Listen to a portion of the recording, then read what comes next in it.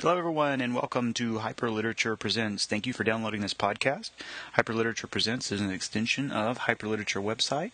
That's at www.hyperliterature.com. My name is Mark Gifford. I'm the creator of both Hyperliterature, the website, and the podcast. In this episode, this is Hyperliterature Discussions on Gender. I sit down with four professional ladies to discuss gender in the 21st century. It was really enlightening for me because I apparently have a very skewed version of gender. Who would have thunk it, huh? So on this podcast, we've got Lee Romero, who is my wife. She's a sports-trained physician. Then we have Sarah Longoria. She is a nurse in the NICU. And then two of my colleagues, Brooke Lopez and Lindsay Radcliffe. They are both writing instructors at here in San Antonio. So we sat down and had some brunch, had a few drinks, had some food, had a lot of technical trouble. And I finally got my recording rig to work, and this is the discussion that came out of that. So please forgive some of the little technical glitches. I've got some echoing. Hopefully I'll get that figured out. But this is Hyperliterature Presents Discussions on Gender, episode number 3. Enjoy. Okay, so I've already started it rolling. So finally, after mechanical failure over and over, we got this stupid thing working. So the reason I wanted to gather the ladies here for a podcast was when Tank and I were going to some of the schools and we were talking about the scholarships and things like that, we went to a school in Iredell. Iredell had, I think it was 9 seniors, and 3 of them were girls. And we were asking them, after we gave our little presentation about college readiness and all that type of stuff, we were asking them, where are you planning on going to college? Where are you planning on, going after high school? And only one of the girls even showed any interest whatsoever, and she was the pregnant girl in the class. The other 2 were just real sure that they were going to get married immediately after high school. And Tank and I talked about it afterwards, and we didn't really know how, as far as females were concerned, what did people expect you guys to do after you graduate high school? We always felt like we were, we could do whatever we wanted, but it was clear that those girls in Iredell thought their place was to either get married or be pregnant, one of the other. We all grew up in really different places, so I kind of wanted to start with that. Like, as you graduated or as you were growing up as a young woman, what were you expected to do? I always knew I was going to go to college. Always? Always. I didn't know what I would study, but I always knew that I would be going to college. Both of my parents are college educated. That was just a given. So mine was a little different because neither of my parents went to college, but I guess growing up in a very Catholic family, there was no, getting pregnant, getting married immediately. So, but also just being from a small town, and I was valedictorian, I was expected to go to college, so I just knew that's what I was doing as well. Yeah. Yeah, college was a definite. I mean, there was no question that going to college was something I was going to do, and I think my grandfather's a throwback, World War II generation. He'd make jokes a lot about, oh, I hope you girls marry rich, funny stuff like that. But and it was all in good fun. But I mean, it was definitely college was going to happen one way or the other. Same for you, Sarah? Or? Yes, I figured that I was going to go to college. My dad actually was like one of the first to graduate in his family, and so it was a big push for him, more so than my mom, because she didn't go to college. And so he was actually really big in my life and influencing me to go to school and do what I wanted to. So he was a big push for me. Do you guys feel like you were outliers? Were you the odd ones out in school because of that, or is it just where we grew up that was so gendered? I don't think. I grew up in upstate New York, and small town. I mean, it was rural New York, and I would say the majority of students that graduated from my high school went on to college, both male and female. Mm-hmm. So I don't feel like I was an outlier at all. Yeah. No, at my high school, which was pretty big, we were all pretty much college directed right. by the high school. And many of us in my graduating class had serious scholarships to really big, important schools. So we were all, So it was just our school. I think, it doesn't sound like... The Hicks. Because, Sarah, you went to... I went to an all-girls private school, and so that was a big push. Fancy. Was really, was college. That's all they pushed the girls towards, so... Well, I came from not as small as Mark, but a fairly small school, too, out in the country. But we had a fairly good push for going to college as well. There's always the outliers that didn't in the kind of lower part of the class that weren't expected to go anywhere. But the top of our class was mainly females, and we're all going to college. What about in college? I remember at Baylor there was this constant joke about females there getting their MRS degrry. That was all that they were there to do, was to get their MRS. Well, because they were in education. Well, it was. It was all the education majors who were there who were said to get their MRS. Did you feel that in college? I felt like I had a really weird college experience because I went later in life, and then I didn't want to hang around frats and sororities, so I hung around people who I hung around in high school, and so I just don't know. And I hung around with the karate club, and those were the weirdos and the outcasts. So we were. To be honest, we were the outcasts. So did you feel that kind of pressure in college? Not really. I went to a Christian school though, so there was definitely more. The first of our friends to get married did so immediately after graduation from college. And so, it was definitely a place where the dean of women on within the first week of classes, her famous saying was, look to your left, look to your right, your future mate may be in sight. So you were going to find a husband or a wife at Grove City College in addition to getting your degree. And those things were just sort of they went along together, I don't think that I put any pressure on myself, as regards that, but... Yeah. I don't know. I think, I was in an English program the whole time. I never changed majors, and so it was mostly females in the program. Just straight through. And, we just plugged along, reading books and getting our degree. There wasn't any, goal of trying to get married, or... I always knew I wanted to get married, but... Right. Some of my friends who were also in college met people at college and got married before they graduated, but they still graduated. It seems to me the ones who got married earlier tended to be more politically and religiously conservative. Yes. Is that what it was? Mm-hmm. I think so, because they were the ones who were, Protestant or even born again. It was just very... they had saved themselves for marriage, and... they were waiting for the week of graduation to get married and start the whole process. And some of them started having babies that same year. So, well, I know one of the things that really disturbed me, and this was a study that came out, I guess it was, in December 27th, 2012. There was a study that went out about gender biases as far as just how perception and gender is correlated. And so during the study, they had 127 professors from science courses, biology, physics, and chemistry professors, to evaluate application materials from undergrad science students. And what they didn't tell them was there were only 2 applicants, and the applicants were absolutely identical. The only thing that was different in the applications was one had a male name and one had a female name. And they asked these 127 professors from biology, chemistry, and physics to rate the competency level of these applicants, and just based on their CV. But again, the only thing that was different was their names. And by and large, the rating was the male was much more competent than the female, again, despite the fact that the ratings were identical. And even more disturbing than that, they also asked them to rate how willing they would be to act as a mentor for these applicants. And by and large, the professors were much more willing to be mentors for the males than they were for the females.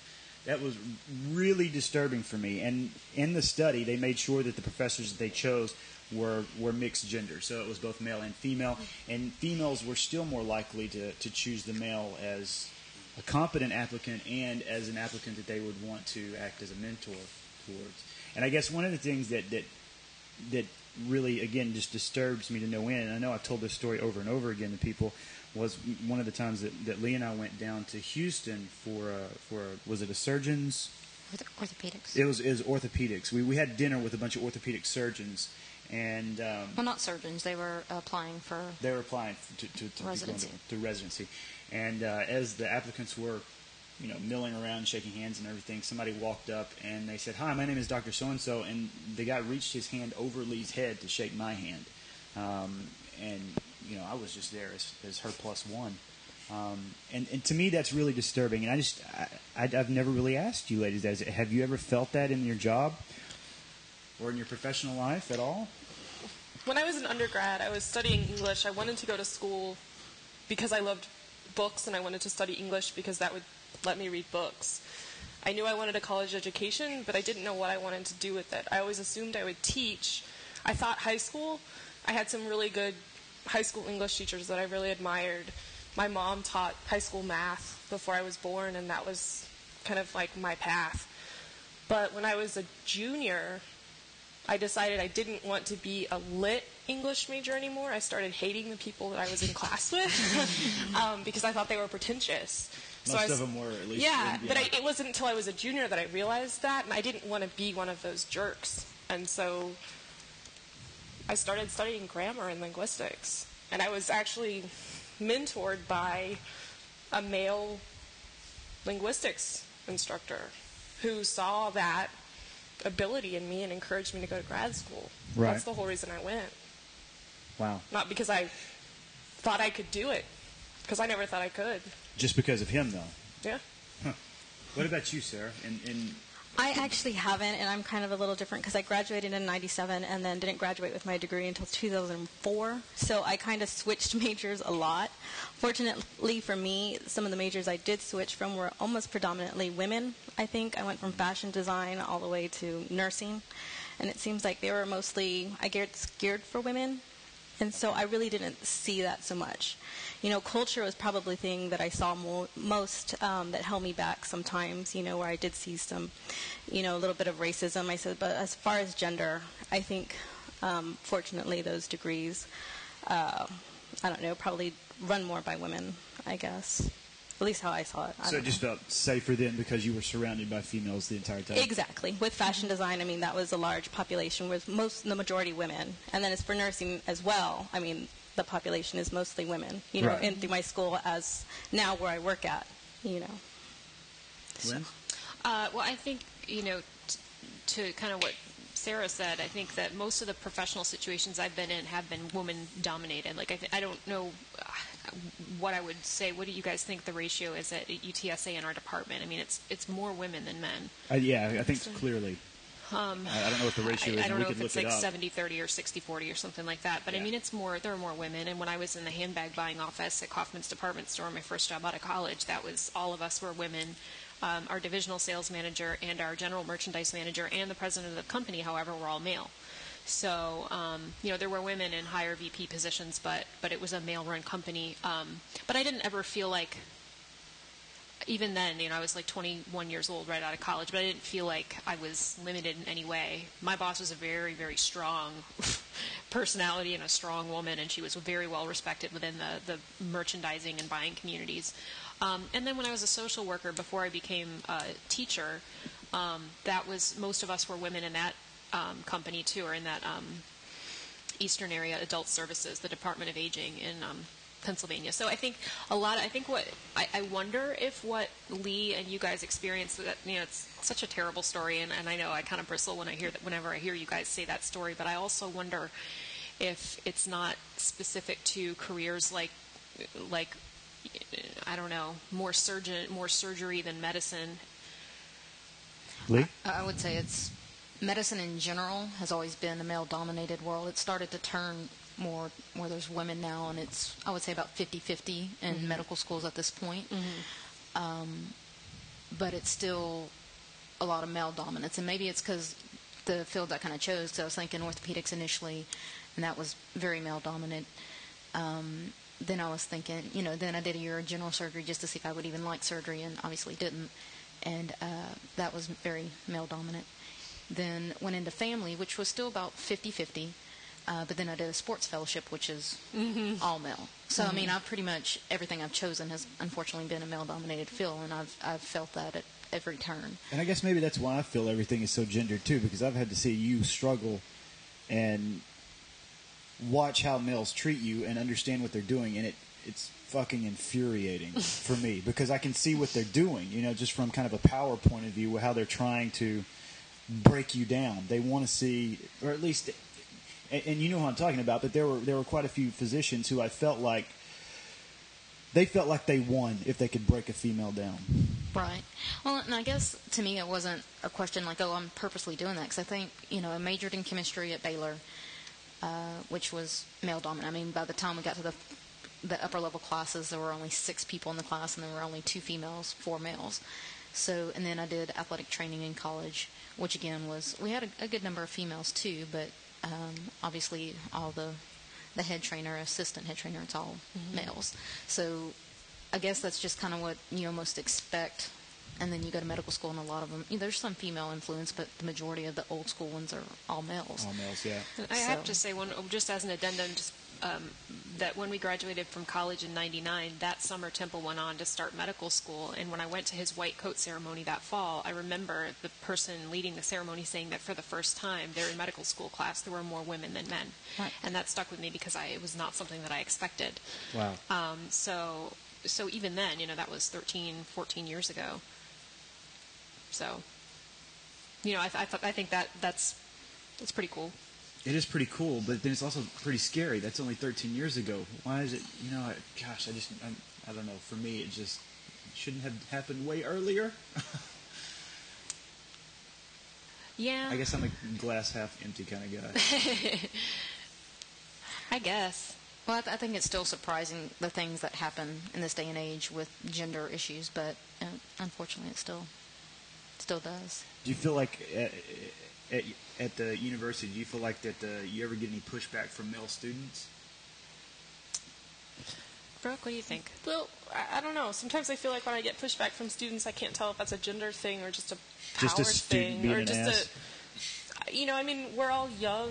I mean, those of us who hang out together, we're young faculty members. We're in our 30s, and I think a lot of times the students see us as like friends as opposed to someone in a position of power. I don't know, that's the wrong word, but leadership, I guess. Yeah. And so they treat us like we're friends, and some of that pushback, I think, is because of that.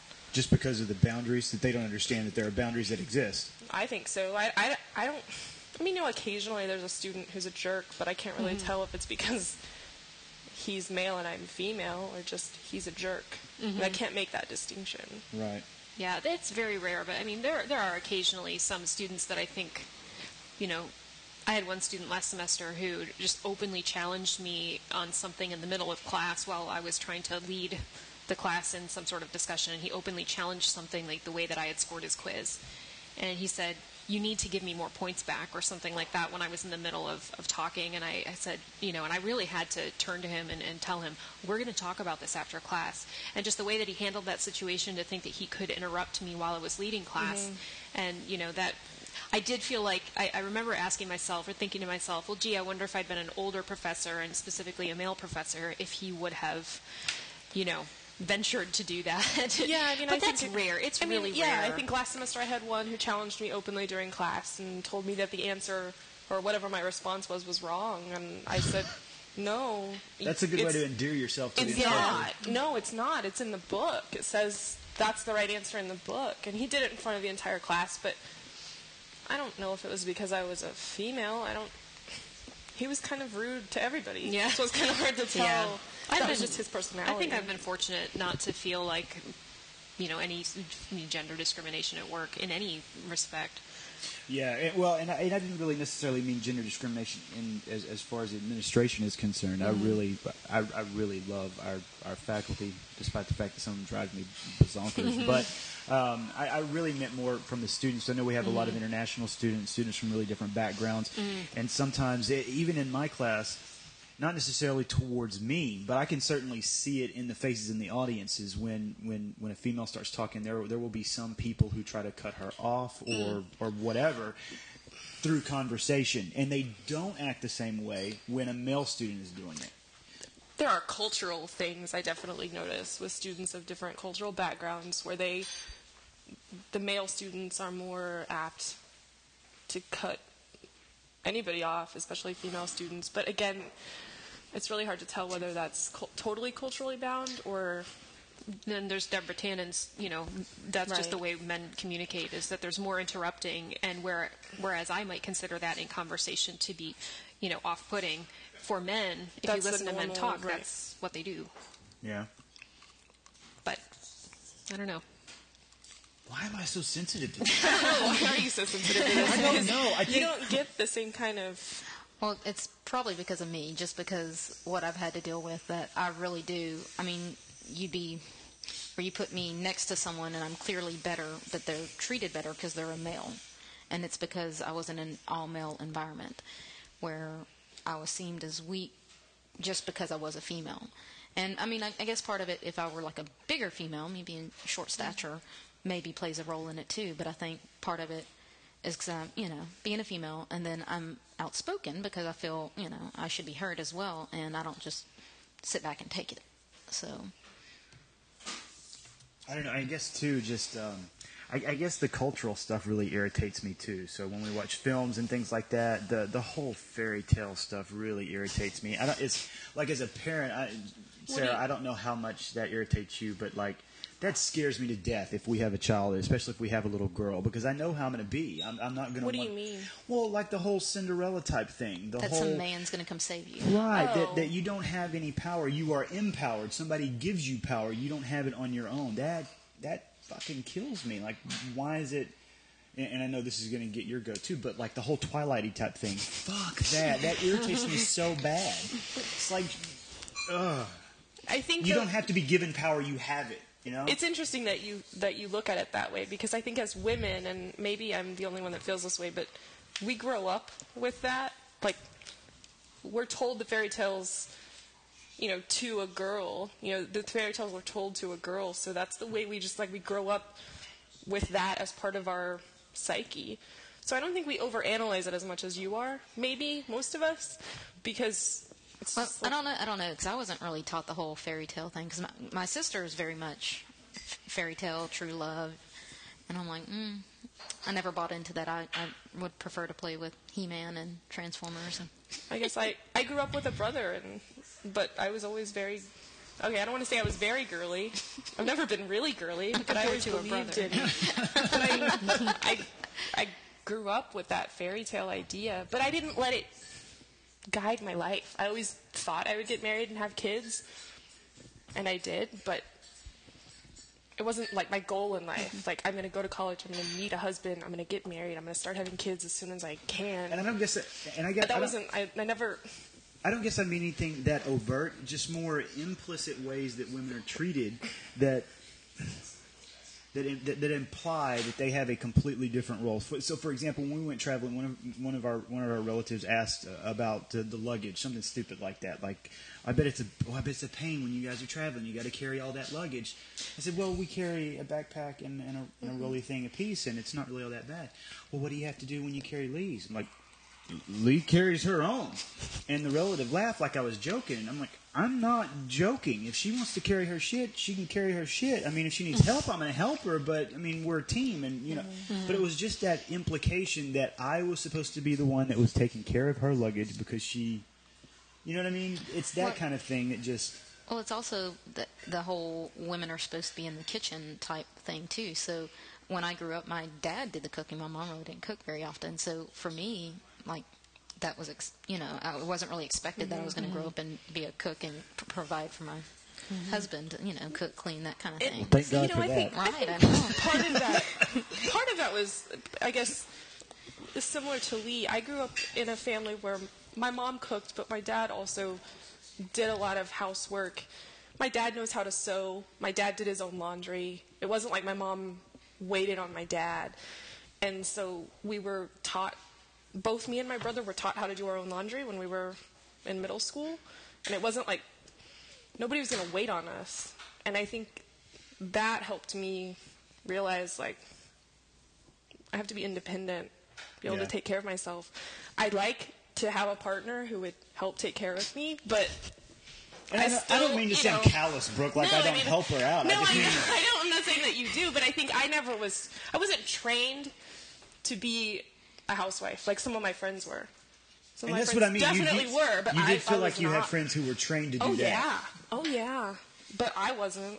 So I don't know if that's just my personal experience that kind of makes me feel like that. But yeah, I definitely had a really close girlfriend growing up whose mom started training her very early how to clean, how to cook. I remember having she was responsible for those things. I remember having girlfriends, not girlfriends, but friends who were girls. And I specifically remember about maybe 4 or 5 that I had to teach how to drive a standard shift car. And there were several who had a standard, like their parents had one, and they'd never been taught.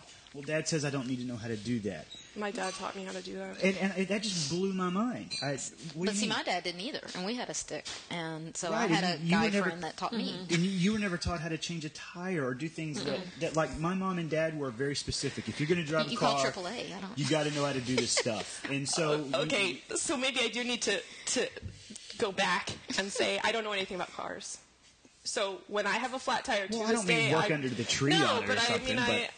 I still rely heavily on my dad for, even now that I'm married, rely heavily on my dad for car stuff. I don't know how to do any of that. Your dad also has some special skills in that He area. does. I mean, he's the kind of guy that can go to a junkyard and he has use never, those parts to fix. He doesn't want to teach me either. Yeah. So. See, I had a mom who did everything for me. I mean, I didn't know how to do laundry until I left the house. She cooked all my meals. She did everything for me. And my dad had left the picture, essentially. When I was 12 years old, my dad and mom got divorced.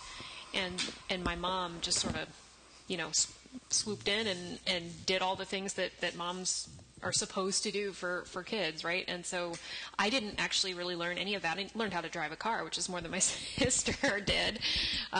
She never got her driver's license.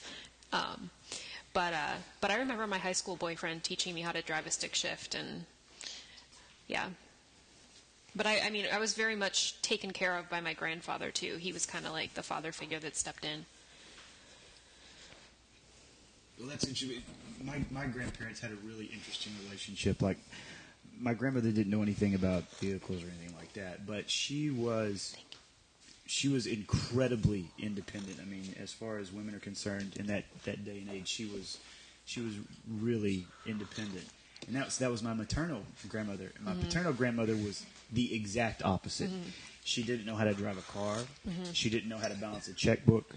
She didn't know how to do any of that kind of stuff. And it was just really weird growing up thinking about my mom's mom, who she quit a job because they wanted to give her they wanted to give her a promotion, and they were going to give her a pay raise, but it was a position that was normally held by a man, and they weren't going to give her the title. Like, they were going to promote her, but she couldn't get the title, and it was pretty clear it was because she was a woman. And so she quit because of that. I mean, that's like who my grandmother was in the 60s.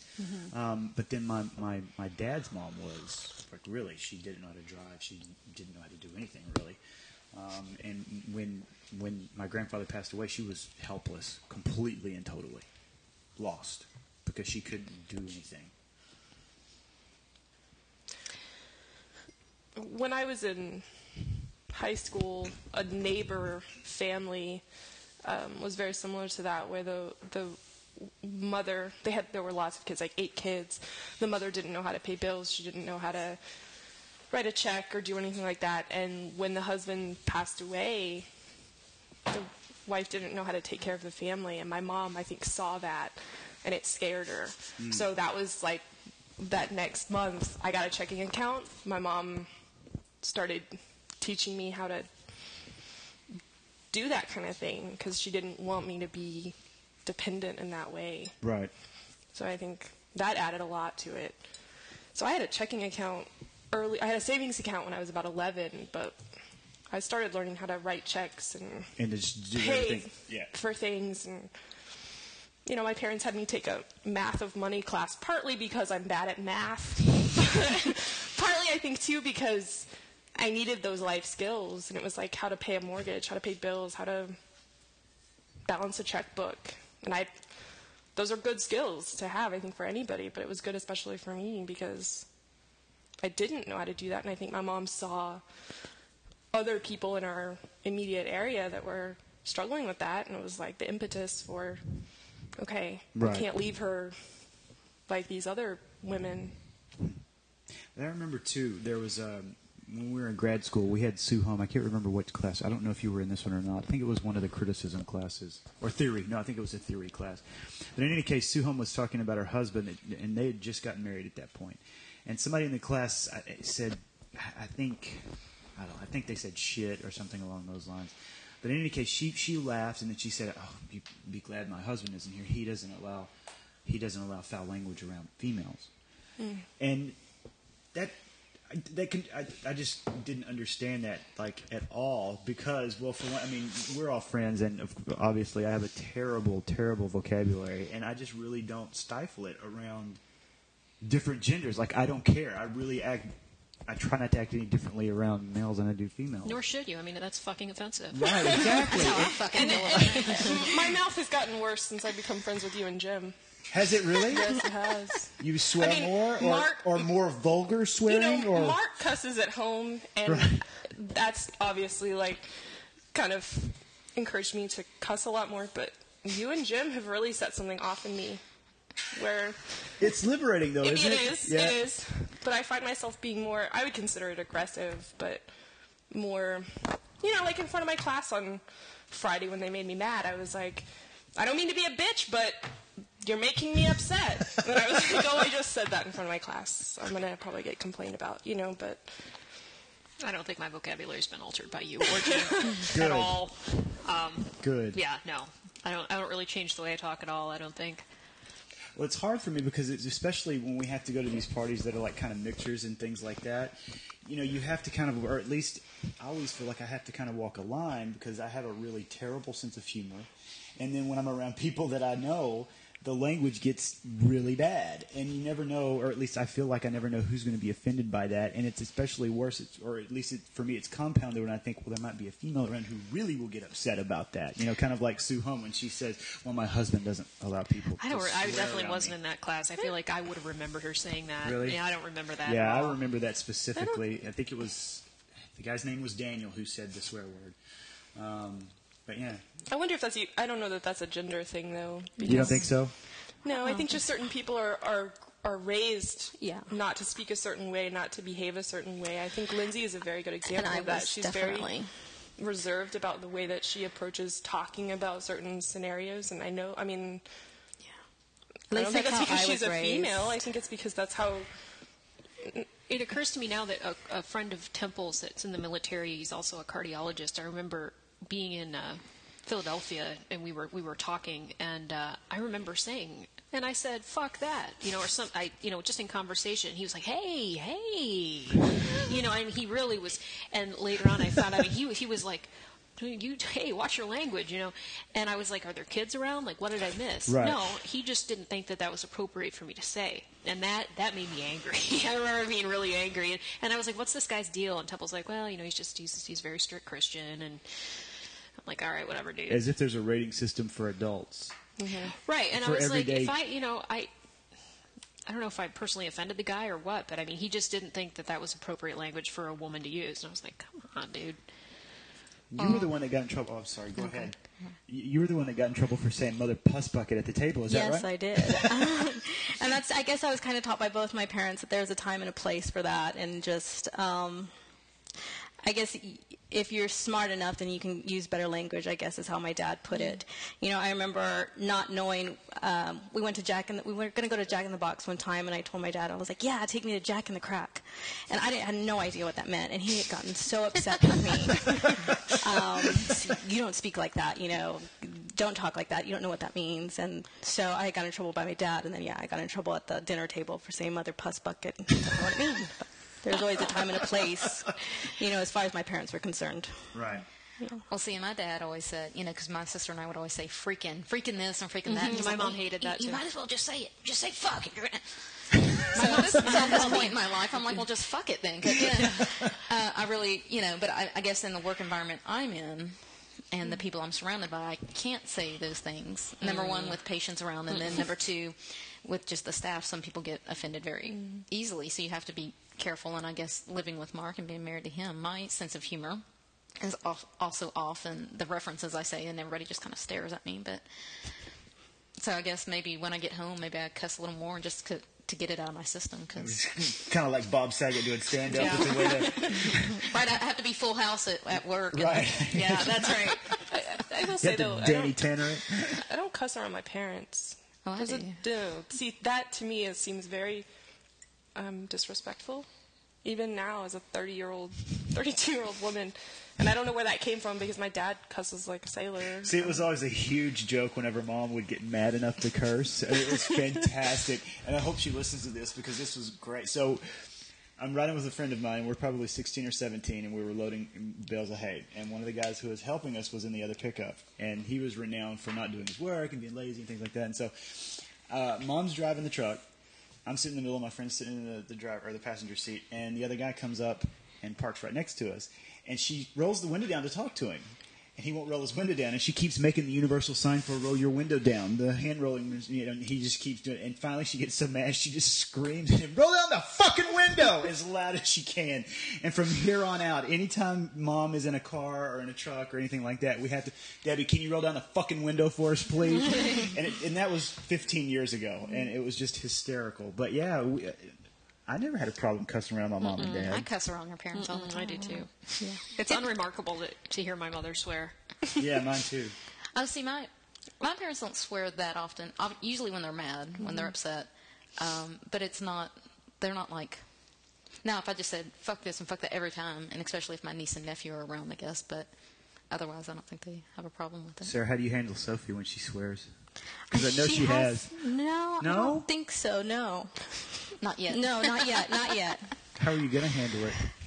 Oh, probably it's fine. It comes with age, and honestly, I could say with my parents teaching my sister and I, not to cuss. They now that they're older, they do cuss around us. Right. I will say, when Dad and Jim drink together, I can hear the F-bomb come out. And especially with my mom, she's real notorious for saying bullshit all the time. But, I think it's definitely changed with age. Yeah. Mm-hmm. Yeah, it's funny hearing students in the classroom as if we don't hear them cursing. You ever get that, where the students are talking amongst themselves and somebody says a swear word and they're like, shh. Mm-hmm. Like, I can hear you. Every conversation you have, do you not understand how your voice works? But yeah, they try to silence each other and things like that. And I'm going to tell another story that makes it sound like I cuss in the classroom all the time, which I really don't. But we were doing a reading the other day from the book, and it was all about how violent video games empower female players. And so I was really trying to get the students, especially the gamers, to engage in this. And of course, nobody wants to talk. And so part of the point she was making, the female author was making, was that her gamer tag was embracing apathy. And that in the game lobbies of these online gaming environments, people would start picking on her and giving her, or I guess saying homophobic things to her, just assuming that she was a gay male player. And she took that as kind of a sign of empowerment, like, they don't know anything about me, So I said, could you tell just from embracing apathy if that's a female or a male player? And they said, oh, that's definitely a female player. And I said, is it because of the embracing? And they said, well, I don't know, it's just, what is apathy? Like, that doesn't make any sense. And I was like, well, what is apathy? And they were like, I don't know. What does that word mean? And I said, it means I don't give a fuck. That's what it means. And they were like, this horrified look on their faces, like that I just said that. And I was like, that's what it means.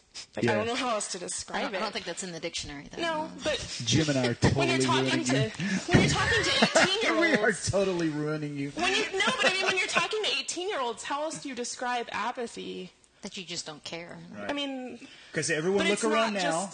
All of your attitudes. Apathy. That is apathy. I should have used that on Friday. Yeah, that during is. my They rant. didn't read their lecture. Oh, well, and you mentioned gamers. So at the other school that we went to, so the first school we went to was really sad and depressing. Like I said, there were, I think, 9 students.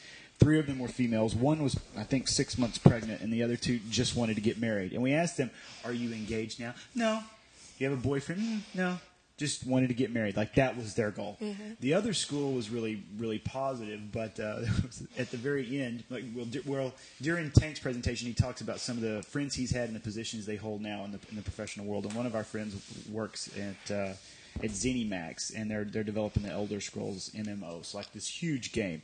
And he talks about that in the presentation. And after it, this female comes up to him and is like, "Oh, your friend works for the Elder Scrolls. That's really cool." And she was really into it and things like that. And she walks away. And Tank turns to me and he says, "There's a girl who plays video games." Like, Tank, seriously, what age do you think we're living in? I said, I would say about half of the female students in my classroom are just as excited about Portal 2 as I was. He's like, "Man, we grew up in the wrong age. I swear, we grew up in the wrong age." I'm like, well, maybe we did. My students are shocked that I know the names of the video games that they're talking about. I may not have played them, but I'm familiar with them. And when I talk about, my favorite part so far of Assassin's Creed 3, they're shocked that I... Because you're old or because you're a female? I don't know. Old. It could be all of those things. I don't know. I think they really do think I'm, in some ways, like, how does she even know video games exist? Right. But... Well, it's gotten, like I said, it floored Tankersley that there were females that actually played video games. Like, why did that surprise you? Some of the best video gamers in the world are women. That's what I told him. Okay. Yeah. We have better hand-eye coordination. Better hand-eye coordination, yeah. I do remember, too, this was something that our old karate instructor used to say. He wrote a book about how to teach karate. It was this huge manuscript that he never did anything with that I have sitting on the computer. And it's really cool because it's his insights from 30 years of teaching. But one of the things he says in there to other instructors is that you never pair a female up with another female. Pair a female up with a male. He will make her work. Two females together will allow the others to rest. But see, you never got that. Like with Milton, I never felt like a female because he treated you. I know what you're saying. I don't think he meant it in a gendered way. That was just his observation was that females will work harder if you put them, at least in exercise. I don't know. Well, and I think that depends on the female because anytime I was paired with a female, I was meaner than I was. Yeah, you're. with the males. But that was just me. So I don't know. I always thought that was interesting, though. Well, we're at 40 minutes, ladies. Any closing thoughts? What did we learn? Nothing. That I have a really skewed view of gender, and that I am, in fact, more disturbed by it than you are. I think so. Well, I think though, it's also skewed just because, as we discussed at the very beginning, I'm the only one that's kind of in a male-dominant field at this point. Y'all are both English, which is predominantly female in your department. Nursing is a predominantly female. I mean, they actually make fun of males that are male. Yes, we do. We do. I do it on occasion. Thank you. And see, that's fucked up. I take exception to that because as a male, I would like to be able to be a nurse, but I don't want to be called a nurse. But you take care of babies in my field. Right. Not only are you a nurse, you're a baby nurse. A baby nurse. That's, it doesn't sound good. Yeah, when I took my son one time to the unit, I was like, "Look, Noah, there's a male nurse." So you're starting it early. That's messed up. Yeah, we poke fun at him. He's fine. All right. Well, thank you guys for participating in the podcast. That was a lot of fun. Thanks, Thank Mark. you. You're welcome.